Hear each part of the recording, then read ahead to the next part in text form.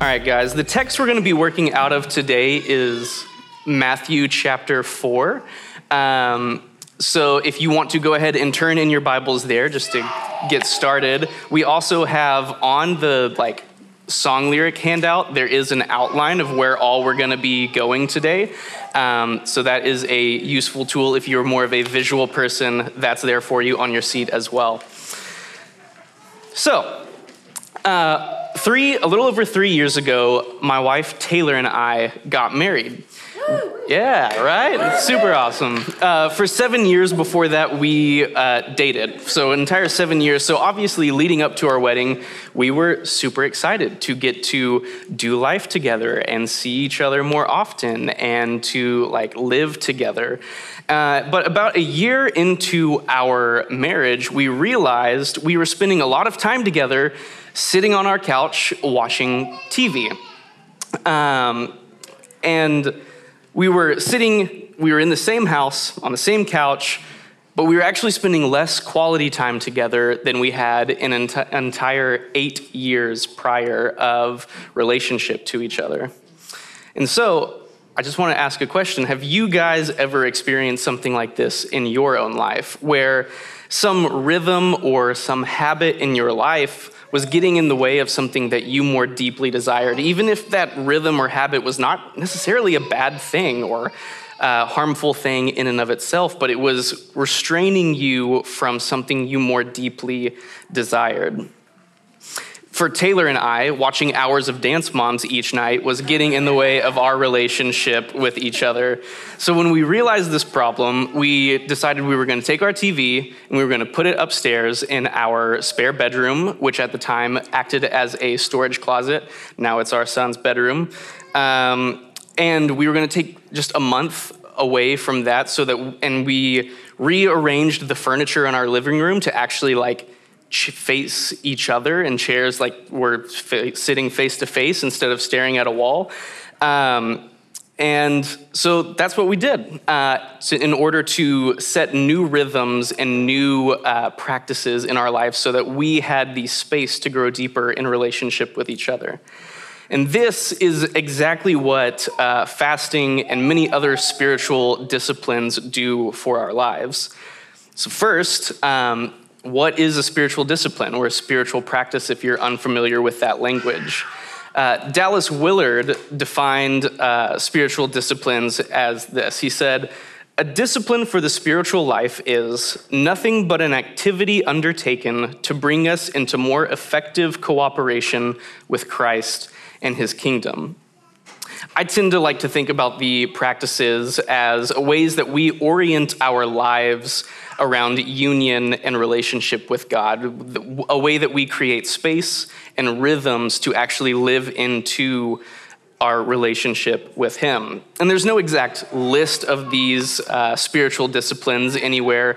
Different people have compiled different lists, and things you'll commonly find on a list of spiritual disciplines or practices would be things like prayer or scripture, silence and solitude, community, Sabbath, worship, confession, celebration, and what we're going to be talking about today specifically is the practice of fasting. Fasting is a practice of abstinence, which all abstinence means is that you are restraining yourself from indulging in something. And that could be literally anything. So it could be TV, it could be social media, it could be alcohol. And in the case of fasting, we're abstaining from food specifically. So abstinence can be practiced in the short term or the long term. So short-term abstinence, you would set aside 24 hours, a week, a month, a year, however long you decide to abstain from whatever it is in order to reset the disordered desires of your heart and to make space for God or whatever other relationship. You can also practice abstinence as a long-term, lifelong discipline, as a lifestyle choice or out of submission to God and his will. One that comes to my mind is the monastic vow of celibacy, where people make this vow to abstain from sexual relations in order to have more space and time with God. An act of abstinence is just a way to remove things from our lives that have gotten in the way of our relationship to God. As W.R. Ing says, it is necessary that we should steadily resolve to give up anything that comes between us and God. I think this is kind of what what Jesus was getting at in Matthew when he says, if anyone would come after me, let him deny himself and take up his cross and follow me. Need a little water. So, there's fasting in the short term. Fasting is a short-term practice of abstinence where for a set period of time, we decide to abstain from food in order to create space for God in our lives. So we're going to take a look at these verses in Matthew chapter 4, where you guys are opened up to. We're going to look at verses 1 through 4, and then we're going to take a deep dive into 3 reasons why we fast that I kind of see here in this text. So Matthew chapter 4. Then Jesus was led up by the Spirit into the wilderness to be tempted by the devil. And after 40 days and 40 nights of fasting, he was hungry. And the tempter came to him and said, if you are the Son of God, command these stones to become loaves of bread. And Jesus answered him, it is written that man shall not live by bread alone, but by every word that comes from the mouth of God. So here we've got Jesus post his baptism, and before he really jumps in and starts his ministry, the Spirit drives him into the wilderness, where for 40 days he spends time in solitude and is fasting for 40 days, and most certainly is spending some time in prayer. So the 3 kind of takeaways I want you guys, or that we're going to look at from this passage, they're kind of outlined on that thing there, but fasting as a means of taming our flesh, fasting as a way of hearing the Lord more clearly, and fasting as a way of feasting on the Lord. So let's just jump right in. Number 1, fasting as a way of taming our flesh. I had a much longer title for this number 1 that I really like. That was fasting as a means of self-denial, taming our flesh, and combating the devil. I just thought it was a little more like punk rock, you know? But in the New Testament, there's this idea of the flesh, or in the Greek, it's sarx. And sarx is just a Greek word that, like any other English word, can have a variety of meanings. It can refer to your body, it can refer to someone's ethnicity, it can refer to humanity as a whole. But in the New Testament, the authors often are using the word sarx. When they speak about our flesh or the flesh, they're speaking to this corrupt, fallen nature of humanity.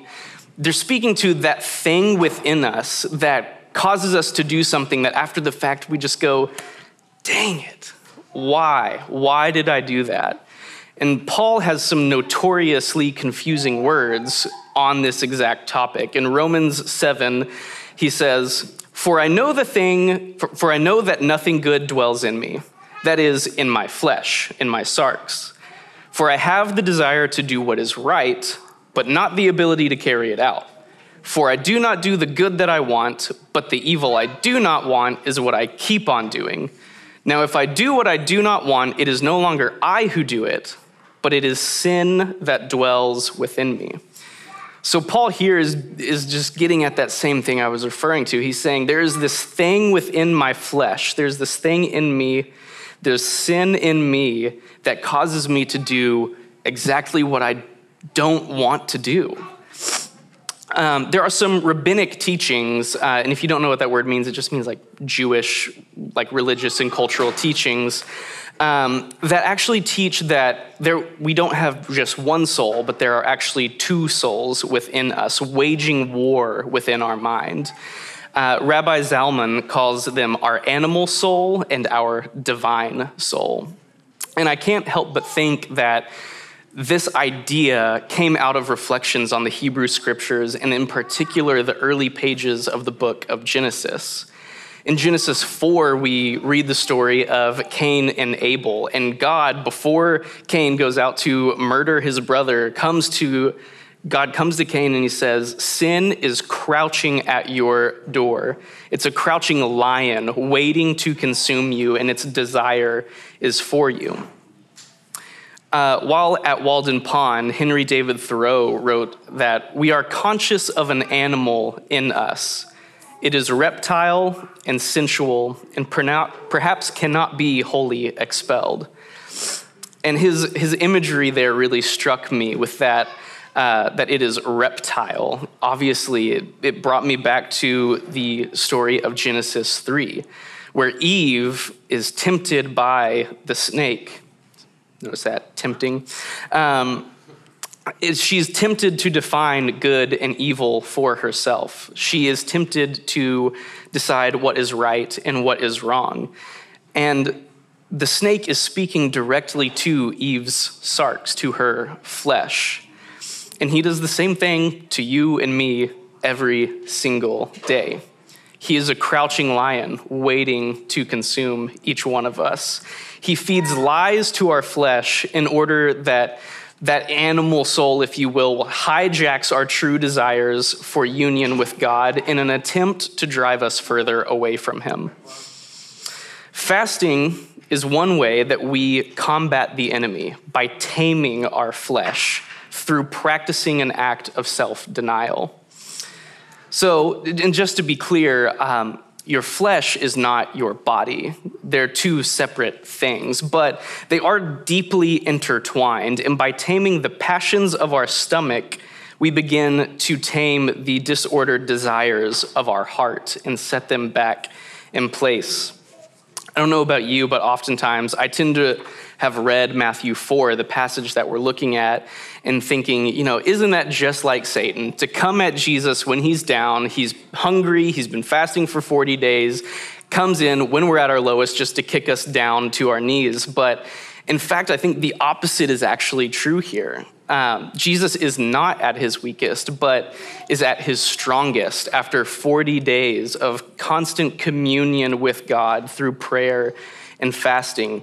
He's actually been preparing for this moment to go toe to toe with this tempter and in fact reverse that Genesis 3 narrative. So through prayer and fasting, Jesus and we as well are able to hear the Lord more clearly. So that's point number 2 that we're going to take a little bit of a look at. It's fasting as a way of hearing the Lord more clearly. Growing up, fasting, I didn't have much relationship to it, didn't see it practiced a whole ton, but when I did see it practiced, to me, I was like, okay, cool. So that's a way to get God to hear your prayers better, right? Makes your prayer louder. It's like an extra lottery ticket that you're throwing in at this cosmic slot machine. That it makes your prayers more effective, or maybe it's some way to manipulate God into being look at how much I'm hurting myself so that you do the thing that I want you to do. I think that was just born out of an immature view of prayer and a lack of understanding of fasting. But a different reality has become clear to me as I've grown in my walk and as I've begun to practice some of these things. This reality, this new reality that we do not fast so that God hears us better, but we fast so that we can in fact hear him better. We fast as a way of slowing down and quieting our soul and reorient our whole being, our mind, our body, and our spirit to get in deeper touch with the Spirit within us. Josh, over the last couple weeks in the House of Prayer series, did an amazing job of laying out this temple theology for us. That through Jesus, we now have access to the Holy Spirit, and we are the new temple. And as the new temple, we are the residing place of the Holy Spirit, that it dwells within us and that we have access to it if you are a follower of Jesus. And I say things like that sometimes, and I'm like, that's cool. It's kind of hard to believe sometimes, though, isn't it? It doesn't always feel like that. It can be hard to hear the Lord, or sometimes he feels distant. And I think there are many reasons for that being a reality in our lives sometimes. But And I don't have time to parse out all of those reasons, but I think there's one major, if not the largest reason for that in our lives. We live these busy, fast-paced lives that are just go, go, go. We wake up and throughout the day, we don't actually take time to sit and be still and pray and talk to the Lord, let alone listen to him. And then we reach 10:30 at night and we're just tired. And I go, okay, Lord, I know I didn't spend much time with you. I'll just sit here for like a second and I'll do better tomorrow. I promise tomorrow I'm going to set some more time aside. And I know I fall into that same lie often. But fasting is a way to intentionally remove some of this noise from our lives in order to refocus on and hear God more clearly through the act of abstaining from food. So like me and Taylor, realizing there was this thing in the way of our relationship, decided to remove it for a time in order to cut through the noise that was in our lives and to clear the clutter and create space by rearranging the interior of our hearts. I have a buddy. Good. That's great. I thought you guys should know.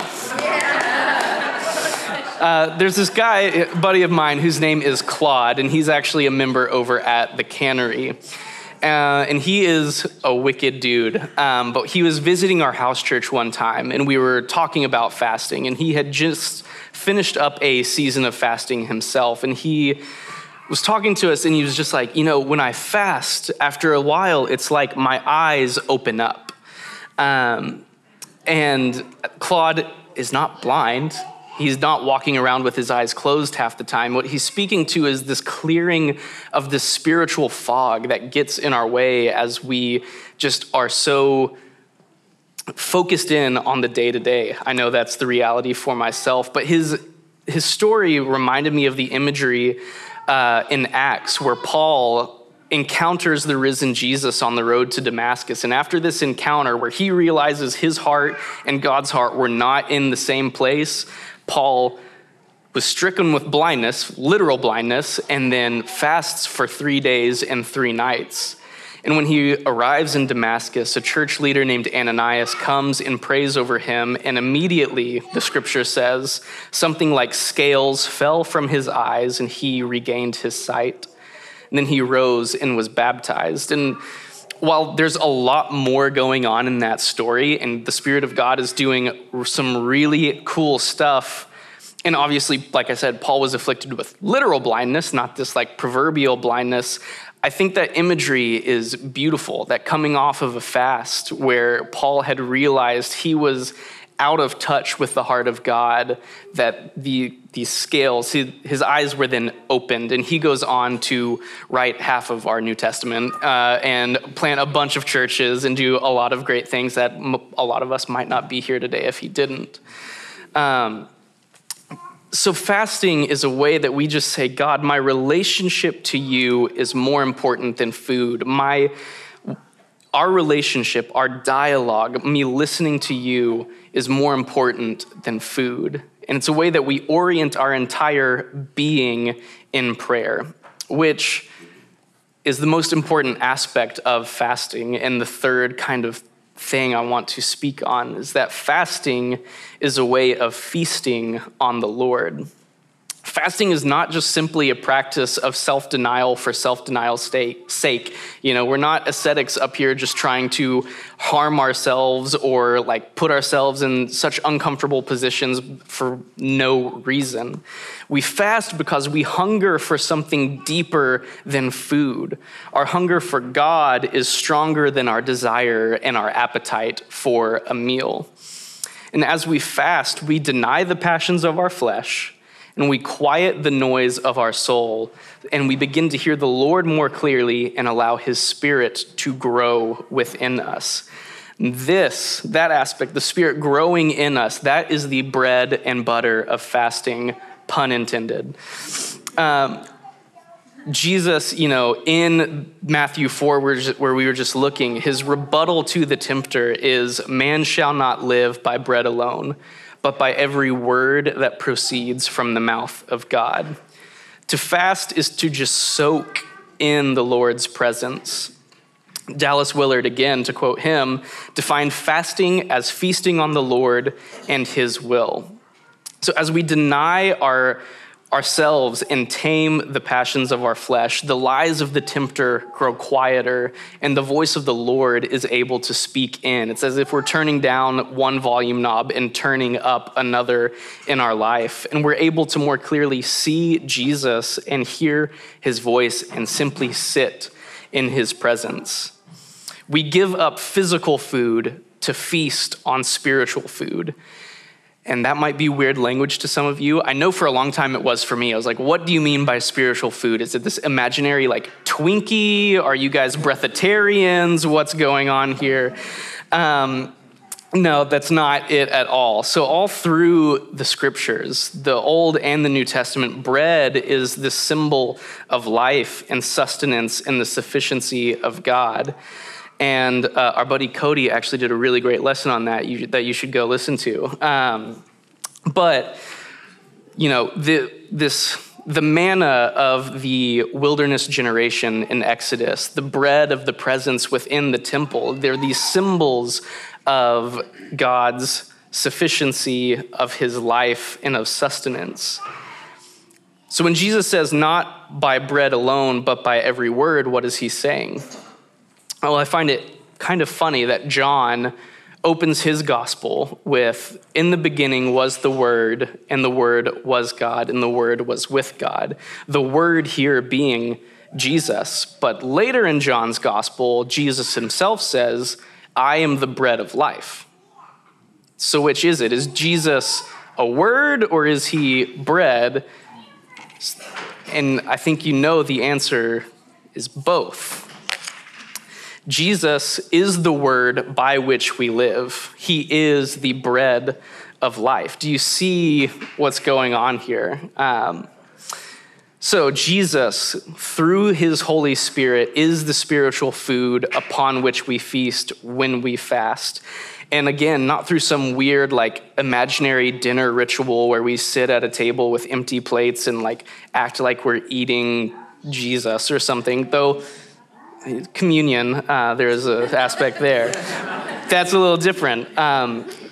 But in prayer is where the Holy Spirit nourishes our soul.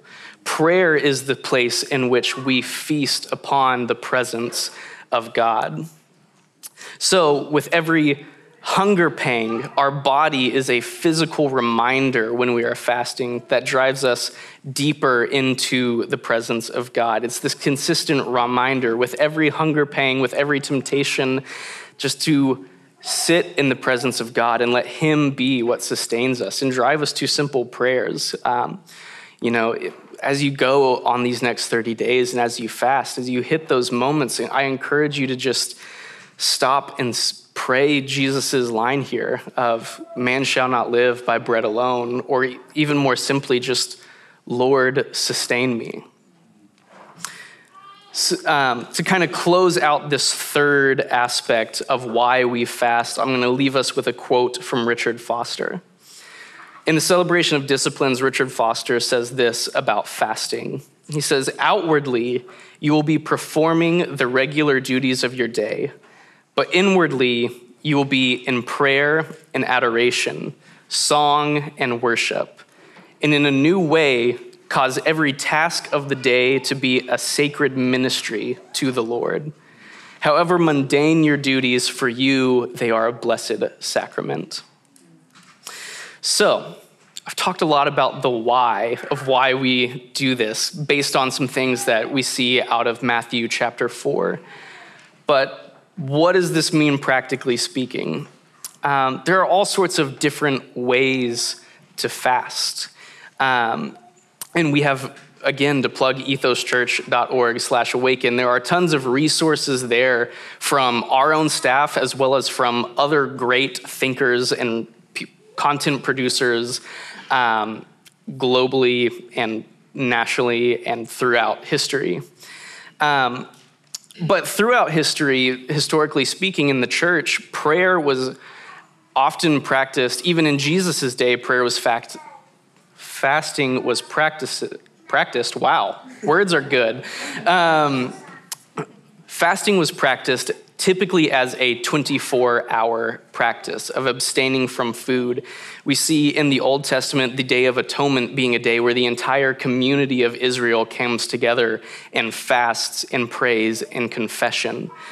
The writing of the Didache, which is one of the oldest church documents that, depending on who you ask, dates back to the 2nd or maybe even the 1st century, has the whole of the Christian church fasting 2 days a week. And over the next 30 days, I just invite you to think about a way that you might fast, and not saying that you need to set aside 24 hours. Maybe for you, it's you set aside one meal a day to just take 10 minutes to go sit in prayer with the Lord instead. Or maybe it's just a snack. That's for you and the Lord to decide. But I know this practice of fasting can be a bit intimidating. And I will give another plug here to Josh actually did some really great podcast content leading into the season of Awaken. And if you've not already listened to those, I highly encourage it, especially if you are new to fasting or wary of it or anything like that. But in the first episode, Dave Clayton makes a really great point of when you're choosing your fast to choose consistency over intensity. Oftentimes we can bite off more than we can chew. Yeah, there's another pun for you. But that's not the point. And the point is not to make a show or to push yourself physically really hard. The point is to, over the next 30 days, reorient rhythms and practices in your lives to spend in the presence of God more deeply over the next 30 days. So if you're new to this or scared, but you want to try, start small. Maybe it is, Dave suggests, skip your mid-afternoon snack and spend 5 minutes in prayer. Maybe it's even smaller than that. Maybe it's simply skipping pre-church coffee and a bagel and coming to the 9 a.m. prayer and just sitting here with us in the presence of God for that time. Just once a week for the next 4 weeks, skipping coffee. So there's a number of different ways that we can choose to go about this and prayerfully, and I'll get to some more of that here in a minute. But before I end, I want to recognize that this practice of fasting is not possible for everyone, whether it is because of complicated relationships with food, or nursing or pregnant mothers, or people who have a health history that don't allow them to abstain from food in this way. And I just, wanted to recognize that and honor that and say a couple of things. That one, please do not feel, if you find yourself in that place, any guilt or shame around that, or like other people are more spiritual than you because they're going into this practice. The church should be a place of freedom and healing, and you will receive no judgment from anyone on the pastoral team here at Ethos or on staff or any of the members here in this church. This is a place for people to love on each other and find healing. And there is freedom in relationship with Jesus. And two, if you find yourself unable to abstain from food for whatever reason, just an invitation to abstinence in some other form.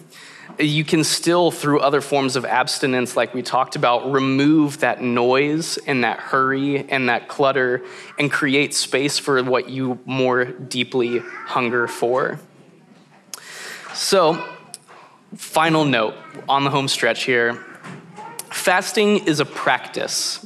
All of the practices are a practice. Prayer, scripture, all of them. They're not a formula. They're not a transaction. It's not I do this, God, and you give me this. That's actually closer to paganism and how that whole system operated. All of the spiritual practices are to allow space for intimacy and growth with God, fasting included. And sometimes, if you do decide to step forward with us on this 30-day season of prayer and fasting, Sometimes you will feel this deep intimacy with God and this closeness and this richness, and some days it will probably be really rich. And some days you might just be kind of hangry and over it and not really wanting to continue on. And I just want to speak and say, that's okay. That's completely normal because this is relational, not transactional.